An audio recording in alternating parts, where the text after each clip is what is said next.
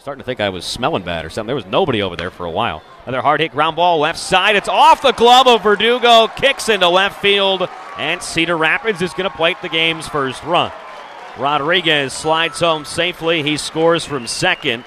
And this is the Murphy's Law kind of start you didn't want to have tonight, and you certainly needed to avoid. They're at the corners, still only one away. Still just a ground ball away from getting out of the inning, though. Cardenas shoots one just past the outstretched glove of Made, and it's into left field, a base hit, and it's a 2-0 Kernels lead here in the first. Long pause, the 1-2. A swing and a drive deep down the right field line. It's hooking, and it is fair and gone. We are all tied at 2. There is no wall behind home plate. On a wild pitch, it's kind of like Fort Wayne. It's all netting. Got to read that bounce. Another 0-2.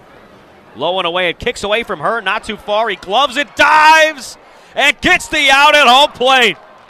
Oh, what an athletic play from the Cubs catcher, Ethan Hurd.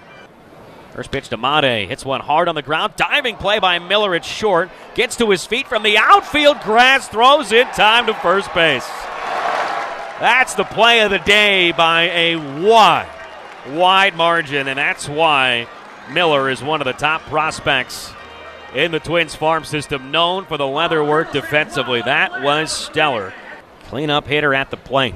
Very crouched stance from the right side for Rosario, who's 1 for 3. Big lead for the runner at second. Nobody keeping him close. Fastball is rocketed right back up the middle. They're going to wave around Ross. Alcantara's throw to the plate is offline. And Cedar Rapids walks it off on an RBI single up the middle from their RBI leader in Kalai Rosario. 3-2 final.